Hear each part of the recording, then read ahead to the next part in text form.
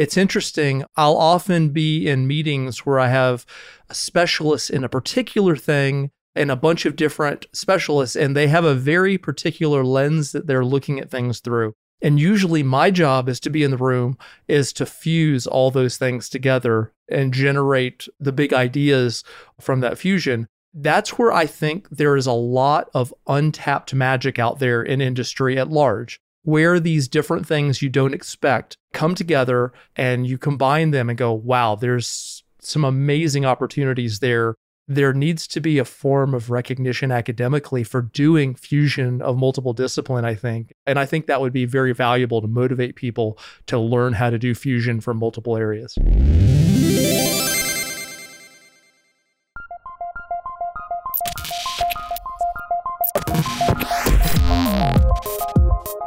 Welcome to Practical AI, a weekly podcast making artificial intelligence practical, productive, and accessible to everyone. This is where conversations around AI, machine learning, and data science happen. Join us at practicalai.fm/community and follow the show on Twitter. We're at practicalaifm. Thank you to our partners at Fastly for shipping our pods super fast all around the world. Check them out at fastly.com.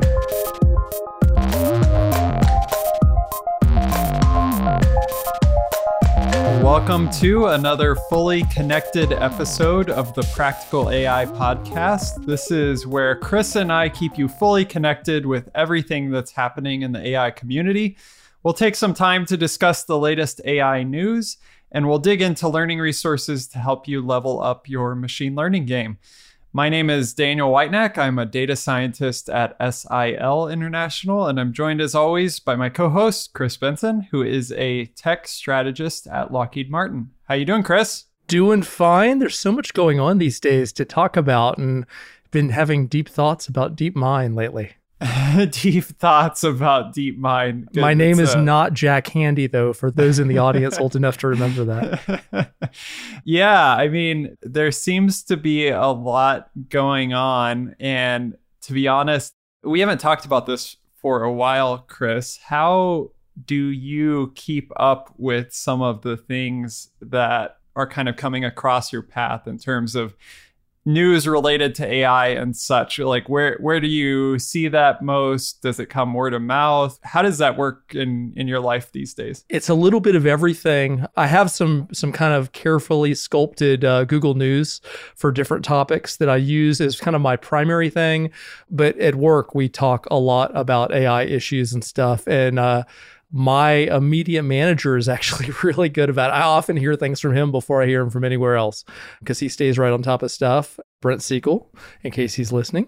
And having said that, just kind of all over the place. I think the harder thing now isn't where to get it. It's kind of how to keep the noise under control, because there's so much coming out, and across, and trying to focus on the interesting things, or at least the things that are interesting to me and the people I work with. Yeah. How about you? Well, I see a good bit of the things that I see on Twitter. I think I don't really hang out that much on LinkedIn or Facebook or other places. So Twitter is generally where I see things. I've noticed that my feed on Twitter has become increasingly NLP related, which is definitely my zone. So I noticed that recently, and I'm like, I need to kind of search for some more like general sources of other things, because I think that there's a benefit in learning from a variety of other disciplines, kind of what's happening and how innovation is happening. I'm getting way off topic now. No, it's fine. Are there like other disciplines outside of computer science and AI that you feel like have influenced some of your own thinking in certain areas? I am very kind of future application focused. I'll probably upset a lot of people. Things that I get bored with are just the next implementation of a fairly common, AI paradigm, and stuff like that. And I'm just like, oh, ho hum. Okay, seen a lot of those. The things that I really like are when research comes out, some of the really interesting scientific papers come out, especially if they're very application focused. And because that's my job, is to think about AI and data in the context of the industry that I'm in for 15, 20 years out. And so we do a lot of work with DARPA, and so I'm very, very future focused. And so I really have a deep interest in finding people who are very forward thinking and less about today's typical, implementations that you see in a lot of commercial space, and more about way out there. And so if anybody hears about it, things like that in the audience, that I love talking and exploring things that are both practical, as we are practical AI, but also very aspirational in terms of where they might go. And that's where I spend a lot of time, but it's not strictly in AI.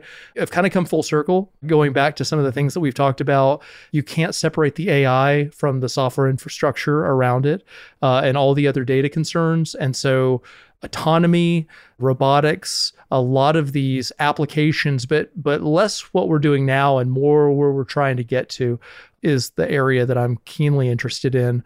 And so hopefully, maybe if some of our listeners have some clues that they can point us toward, that might make for some great episodes going forward. Yeah, I think this question was triggered in my mind. I mean, so I get some things off of Twitter, but also I watch YouTube videos related to a number of things, including like I have a set of channels that I like watching. I'm a fan of like old time American music, of like banjo and guitar and all that sort of stuff. So I like watching those sorts of videos. And so I watch a bunch of random things, but somehow I've sort of got gradually subscribed to generally like computer science and other types of videos that are out there. And I just watched one. I'll have to remember maybe get the link for our show notes, but it was talking about the importance of kind of getting exposed to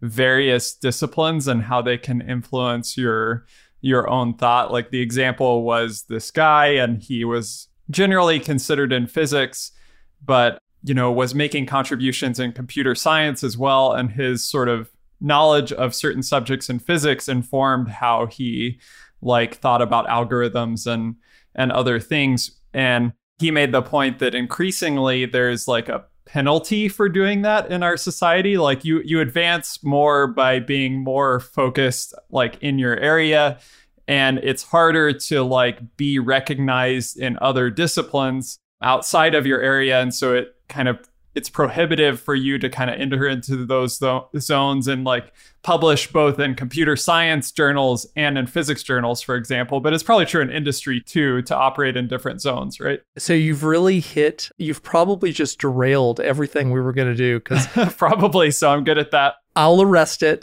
before it goes too far. But you're hitting on a great point. And that is the fact that the real magic for where you can do practical things going forward in an application sense, in all the cases I work in and see, it's at the intersection of multiple disciplines. It's interesting. I'll often be in meetings where I have a specialist in a particular thing and a bunch of different specialists, and they have a very particular lens that they're looking at things through. And usually my job is to be in the room, is to fuse all those things together and generate the big ideas from that fusion.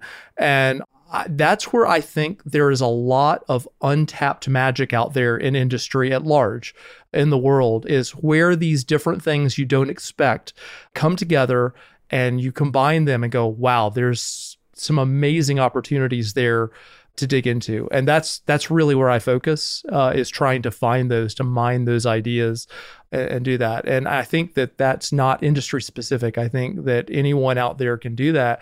But to your point to finish there is, I'm often the only person in the room that doesn't have a PhD in something. And so there needs to be a form of recognition academically for doing fusion of multiple discipline, I think. It doesn't really exist today in that capacity. And I think that would be very valuable to motivate people to learn how to do fusion from multiple areas. Yeah, and I think, so one example I'm thinking of recently, we had, this series of episodes on AI for Africa, and the sort of discussion about AI applications in agriculture came up multiple times. And I think it's just by the fact that the applications that they were talking about were not like what popped up immediately in my mind. And it was because they had sort of firsthand experience in the environment, maybe even like growing up in a sort of more agricultural rural setting where they participated in agricultural things. And so like being hands-on in a variety of areas can really spark, like you said, it kind of unlocks where the real value is in a problem and prevents you from kind of building these solutions that might be interesting but not valuable. Right. So I don't know. I don't have a huge desire to like get into agriculture or gardening, but I think in my own work in NLP, there's like all of these different fields. I've noticed recently, like this has come up a lot. There's all of these different fields like sociolinguistics, or like the more traditional forms of linguistics field kind of study. Like we recently interviewed Sarah Moeller about kind of field linguistics and being in the field and being with language communities. And there's so much wisdom to be gained from there. So even though I don't really have the right to or the qualifications, I guess you could say, to operate in those areas,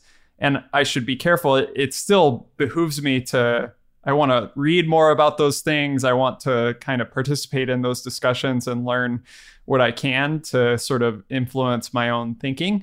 But I think there's a lot of people that maybe struggle with that confidence to operate in areas where they maybe don't have the qualifications to operate, or they feel like they don't have something to offer. Whereas like you said, it's really when you do kind of put forward ideas in a multidisciplinary environment where really valuable work happens. I think that's a form of imposter syndrome, when you feel I'm not qualified and all that. I think, you're only limited, and this goes for everybody who's listening to this, you're only limited by what you're going to choose to go do and make the effort on and learn. And so it occurs to me from time to time, as I mentioned before, but not most days, I'll be like, I'm the only person without an advanced degree in here that's a specialist. And for me, it's because I wanted to do stuff and I wouldn't pursue it. And I know other people, including you, who've done that as well. I've seen you work outside of your field and have insights and stuff. And I just encourage people, we're in a moment in history. A lot of people focus on the negatives because there's a lot of challenges in the world, but there's also more opportunity right now at advancing a number of fields than there's ever been before. And there's not enough people to do all those things. And so you're only limited by what you want to go do, convincing people to give you a chance. And so I hope that not too many people are letting a self-perception of not being qualified get in the way. Go get yourself qualified quickly.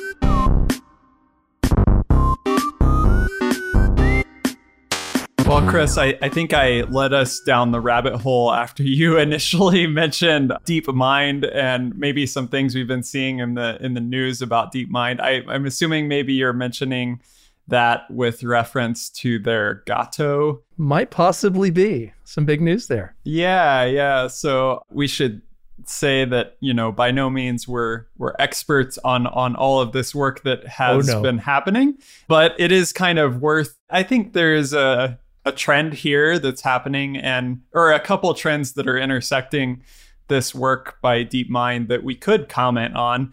But first, the main thrust of this is it's a generalist agent. I'm constantly getting made fun of because I'm trying to come up with catchy acronyms, but Gato's pretty good, a generalist agent. The idea here is that it's a single model that can operate in a multimodal, multitask, multi-embodiment generalization policy. So this is like multiple modes. So you've got like text, video, video game environment type of stuff, multitask, related to like text-based tasks or moving robot arms or all sorts of things. Basically, I think the reason this is getting a lot of attention is because it can do such a diverse range of tasks, from text and image-based things to operating robot arms and that sort of thing.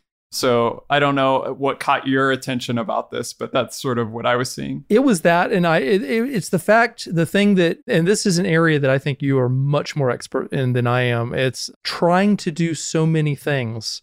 Going back, that was the thing that caught me when I first looked at it, was multimodal, multitask, multi-embodiment, generalist policy, which I hear that and hear kind of all things to all people and immediately wonder like, well, what can it do? What's its limitations? What are the practical? And they do have the video on the website, obviously, that kind of shows a whole bunch of tasks lining up. But, how do you fit this in? If someone's looking at this, and we've been talking about all these big models with increasing capability over the last few years, well, how do you think about this when you're looking at it? When you read about that, and is it a jump forward? Is it just an iteration? How do you categorize it in your mind? Well, I think that one of the main things or main lines of inquiry that this model follows that is true of other things that have happened recently is the relationships between this model and recent large language models.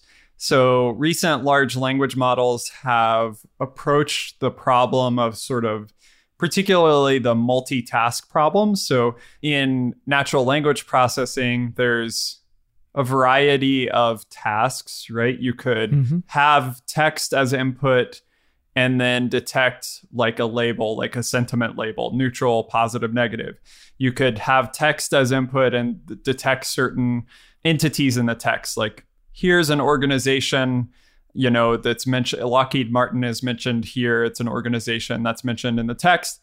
You could have text input in one language and text output in another language. That's translation, right? You could have text input and then you could parse out the semantic structure of the text. There's all sorts of things you can do with text. And these are all the tasks of natural language processing. And recently, what has been the trend is that initially with language models, things were structured in terms of a kind of meta task where like maybe you would take out certain words from text and try to fill those in. And that would be the task you would train your language model on. And then you would kind of fine tune it downstream for various tasks.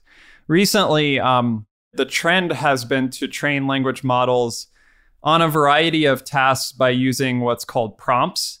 And prompts basically is a text input, but it's specifically formatted text input in the way of like, there's a prompt that is structured in a certain way for question answering. There's a prompt that's structured in a certain way based on certain tags for machine translation. There's a prompt. So it's all sort of it's not completely unstructured text input, I guess is one way to think about it. There's actually a prompt engineering or an engineering that goes into constructing this input data. But all of that's fed into the same model, and the model learns based on the context that's input, what action to take and what to output. So I see that, obviously there's a big engineering and research step in this Gato model, but the spirit of it is very much in that same line of thought with the prompt engineering. So based on what the context that it is input, it's determining actually what task to complete and what kind of format to output. So whether it's outputting, captions of images, or it's outputting actions for a robot arm to complete, it's based on that kind of formatting of the input text in the kind of contextual prompts, I guess, to help the same model know what tasks to do and what kind of things to output. How different is this in your mind? It's transformer based for training, and it references that it's similar to other large language models. What are the differences that seem to be there on the surface, without having dived deeply into it, because I know you haven't had a chance yet? Can we think of it in the same kind of context as other large models in terms of framing it? Or do you think have we kind of gone down a different branch is what I'm trying to get at? Yeah, I think that this is almost like in some ways, it's like the fulfillment of a lot of things that started with large language models. I mean, transformers, were discovered in reference to language, but as it turns out, that sort of has been generalized across a lot of modes of data. So vision, transformers, and other things are really popular right now. Yeah. And so I think that this is a natural thing, that this sort of idea of prompt engineering and multitask sort of things have filtered in. It's sort of gone full circle to catch up to like all the data and all the types of prompts that we might want to include. So I think it is a really bold kind of step to kind of say, well, how far can we push this sort of idea and the things that are inspired by these large language models? And certainly there's a lot of modifications that need to happen in terms of like how sequences of things are tokenized and organized as input to the model. But I think a lot of the threads or the foundational blocks that this is built on are really kind of building on those things from large language models, which is, really how science works, right? It took a lot of pieces. It took the, prompt engineering pieces and the reinforcement learning and action type pieces and the transformers type pieces and the like computational engineering pieces, all to sort of like follow their own paths in development to eventually combine into this thing. At least that would be how I would look at it, maybe. So the thing that I can't help wondering, I don't know if this is a tangent or if this is kind of on the main line of talk, is if you keep extending this is where so much research is going, so much attention is going into the continued... No pun intended. Self-attention, maybe? Self-attention, yeah. Wasn't intending that, but, is this, given the amount of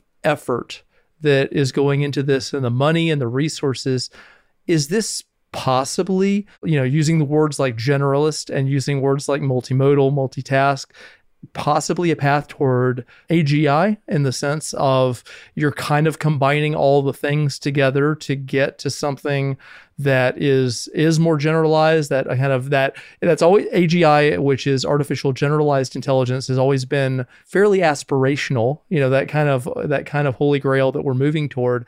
But this is where the focus, this is where the work is happening. So have you heard any speculation? I mean, is this where people think would be a productive pathway to get that way?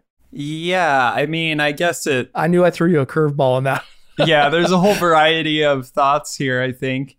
I think one thing to note is like typically how things have happened is generally people have set a goal, like when we're able to do this with AI, then we'll call it intelligent, or when we're able to do this, and you sort of keep hitting those and then the goal line keeps moving out. There's certainly like you could look at this model, and I'm sure that there'll be a variety of studies that come out that show how it's limited in certain ways and doesn't scale in the ways that we think it maybe could. But it's a stepping stone to a variety of as have paths all forward. Yeah. I mean, as have all the models that we've talked about on this show in recent years as we've moved through them. Yeah. So I mean, I think it's certainly more general, definitely in terms of task and type of data. I think kind of circling back to what we started the conversation with today around like multidisciplinary things. I think that this is general in the sense of the AI tasks that AI researchers have defined over time, right? Like we've defined certain arbitrary tasks that are well defined in terms of a computer, and like sentiment analysis is like a totally arbitrarily defined task for it corresponds to reality in some way, right? Like we have a concept maybe of how it corresponds to reality, but it's not really like sentiment is so much more complex. Emotion is so much more complex than like positive, neutral, negative, right? So I think that like that's the way I look at it, I guess, is this is general in terms of the types of problems that AI researchers have dug into over time, but that's only a very small amount of the complexity that's involved in the world, right? It's general in a sense that AI practitioners and researchers have kind of created the world in which we're developing this stuff. And so it's general to those set of tasks. Yeah. It's general to those set of tasks, and it's certainly more general than other things. But I think in relation to the complexity and subtlety of so many things in our world, there's still a lot of, it's not like this is like covering all the general complexities of our, universe. You realize that 20 years out, we're going to be on episode 5,000 and we're going to have long gray beards. And I'm going to say, is this the path to AGI, Daniel? Yeah. So, as we've iterated many times through there. That's probably true, Chris.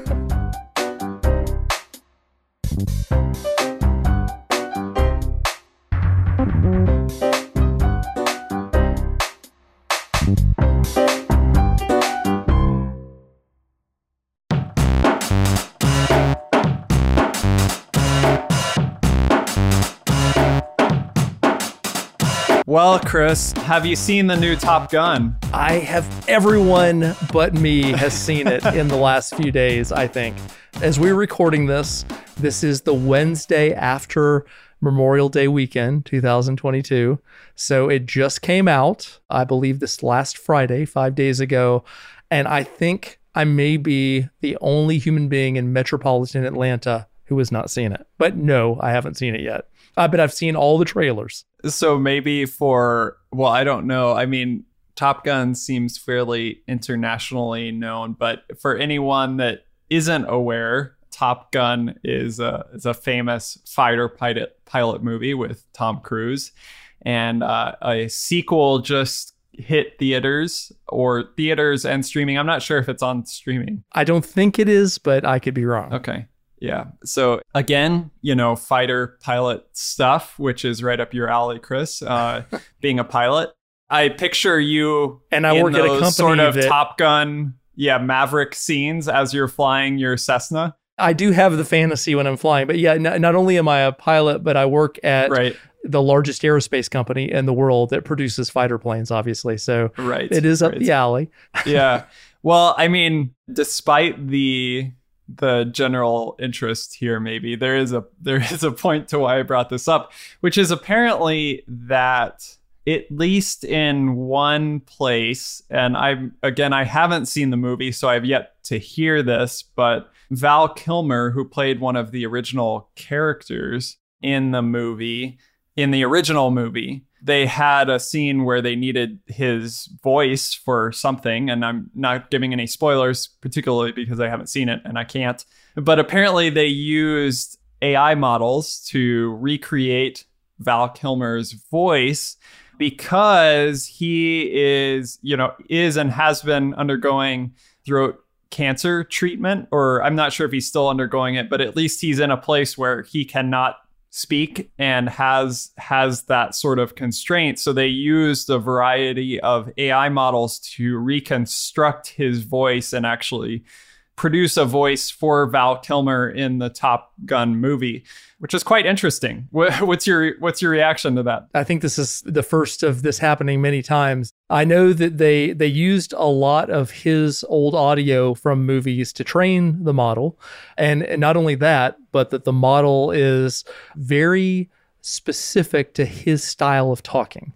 So it's not just generating the audio, it's generating audio the way a younger Val Kilmer, before he was in this particular medical condition, would have addressed it. So it's supposedly very much right on. And I think this fits in, we've had shows on deep fakes and, on the visual side. And I think we're going to enter a time where AI to produce all sorts of audio, video to consume and other medium will be pervasive. So we may look back at this and say that kind of kicked off a whole era of movie making.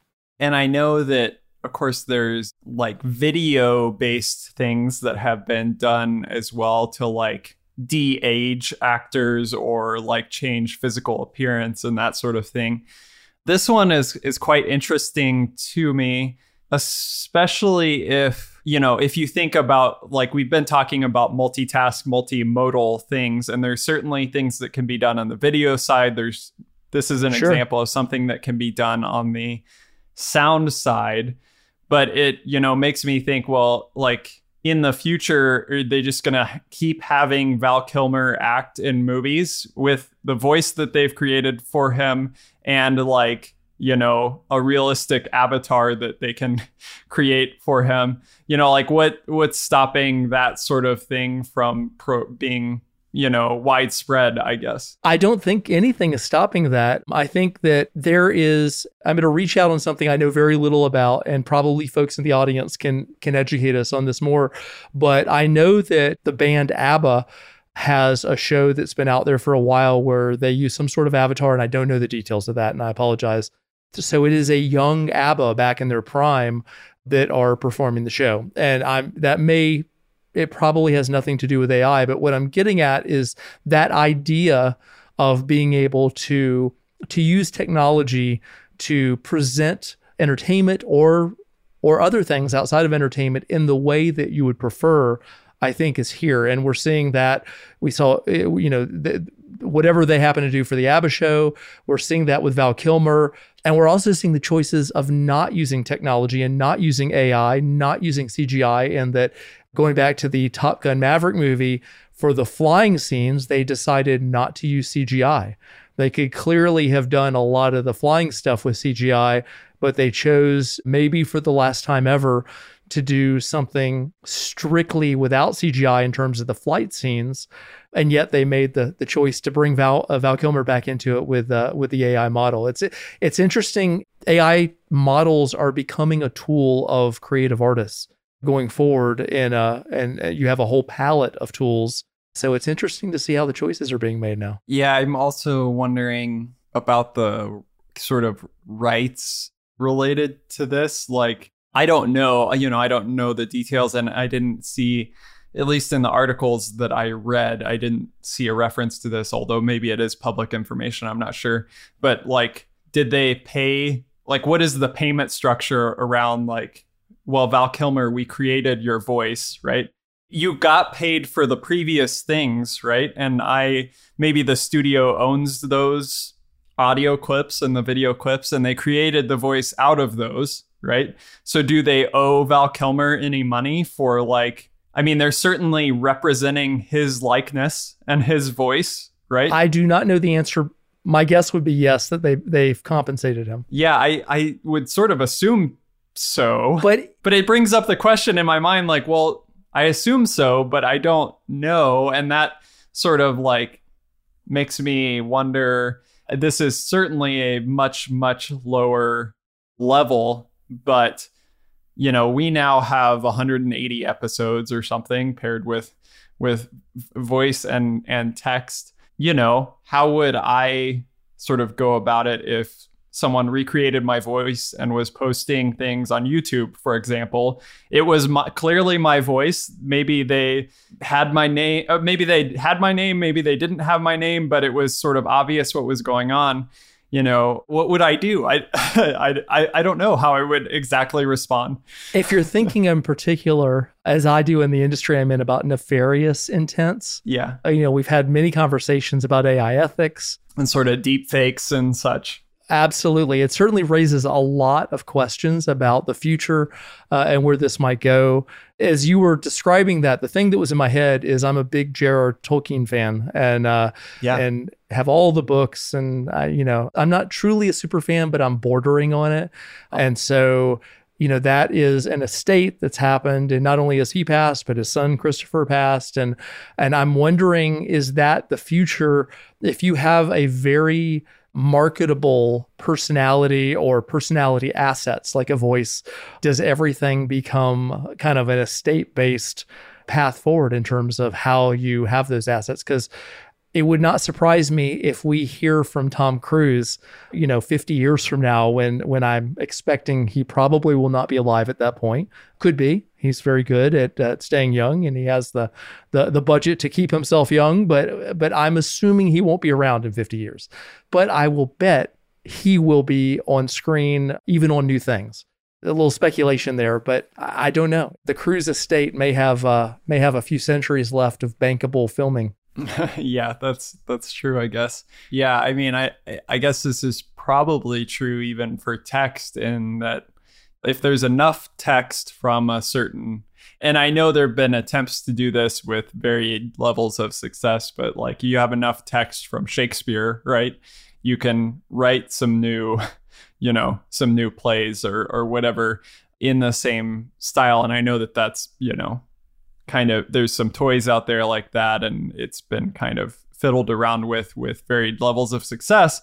But the idea, I think, would be similar as sort of whatever creative arts are out there, including music, writing, movies, acting. Mm-hmm. It's just interesting to see this technology infiltrate all of those areas. We've had obviously a lot on text generation. We've talked about on this show a lot. We've had even the show on maybe a couple shows now on how AI is influencing music creation and production. Mm-hmm. We've had, we're now talking about movies, and I think have talked about video at other points. So yeah, it's just sort of another example of how pervasive this technology is, and it's bringing up new sorts of questions that people haven't had to wrestle with yet. It was kind of, when we looked back and AI ethics was first coming about, there's a lot of people that rolled their eyes at the notion of AI ethics. And we were talking about it very early on because it matters a great deal to us. I know that in my personal conversations, I got a lot of pushback about it in a variety of venues. And so I think this points out, this conversation, that it's not only crucially important to the present, but will be increasingly so for the future, and that intellectual property issues are going to not only be present, but change. The very nature of them will change going forward, because we're moving into a world where we and our AI will become inseparable. And I'm not saying that in a big, mushy, aspirational way. I'm saying that we're having that now. Child's toys, being able to, whether the presence of a person, I'm using the word presence, whether that person is alive or dead, they're still involved in those interactions. So that idea, the term we use in my industry is called MUM-T, which is manned, unmanned teaming.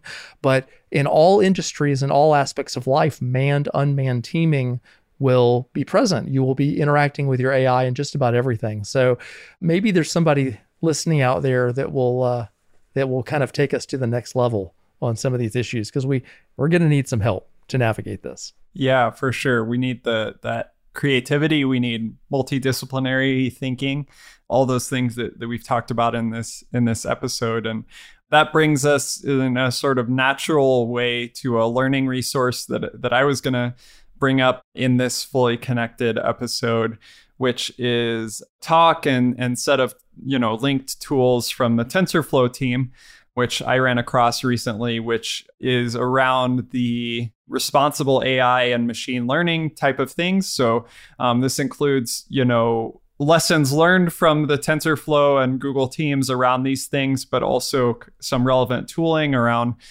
creating things like model cards and data set cards. Even Merva from Hugging Face brought this up in one of our last episodes about model cards, and maybe even integrating some of that tooling with Keras. But this is more of sort of in that vein from the TensorFlow team. And so if you're thinking about this sort of responsible AI and ML things, and want it maybe more from the developer perspective and less from the sort of philosophy and kind of social science perspective, this seems like maybe a good starting place. Not covering everything maybe, but a good starting place. So I'll link that video and set of tools in our show notes so people can can go check it out. That sounds good. I'll finish up by saying I'm kind of creeped out by the idea that we have all that audio out there a little bit. I started thinking, oh my gosh,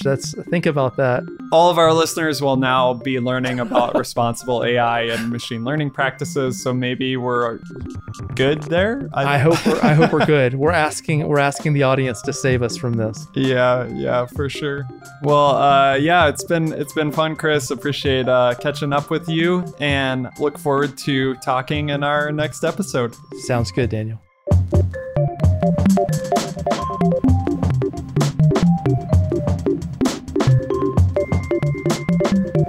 All right, that is Practical AI for this week. If this is your first time listening, subscribe now at practicalai.fm or just search for Practical AI in your favorite podcast app. We're in there.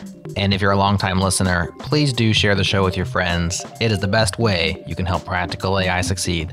Thanks again to Fastly for shipping our shows super fast all around the world, to Breakmaster Cylinder for the beats, and to you for listening. We appreciate you. That's all for this week. We'll talk to you again next time.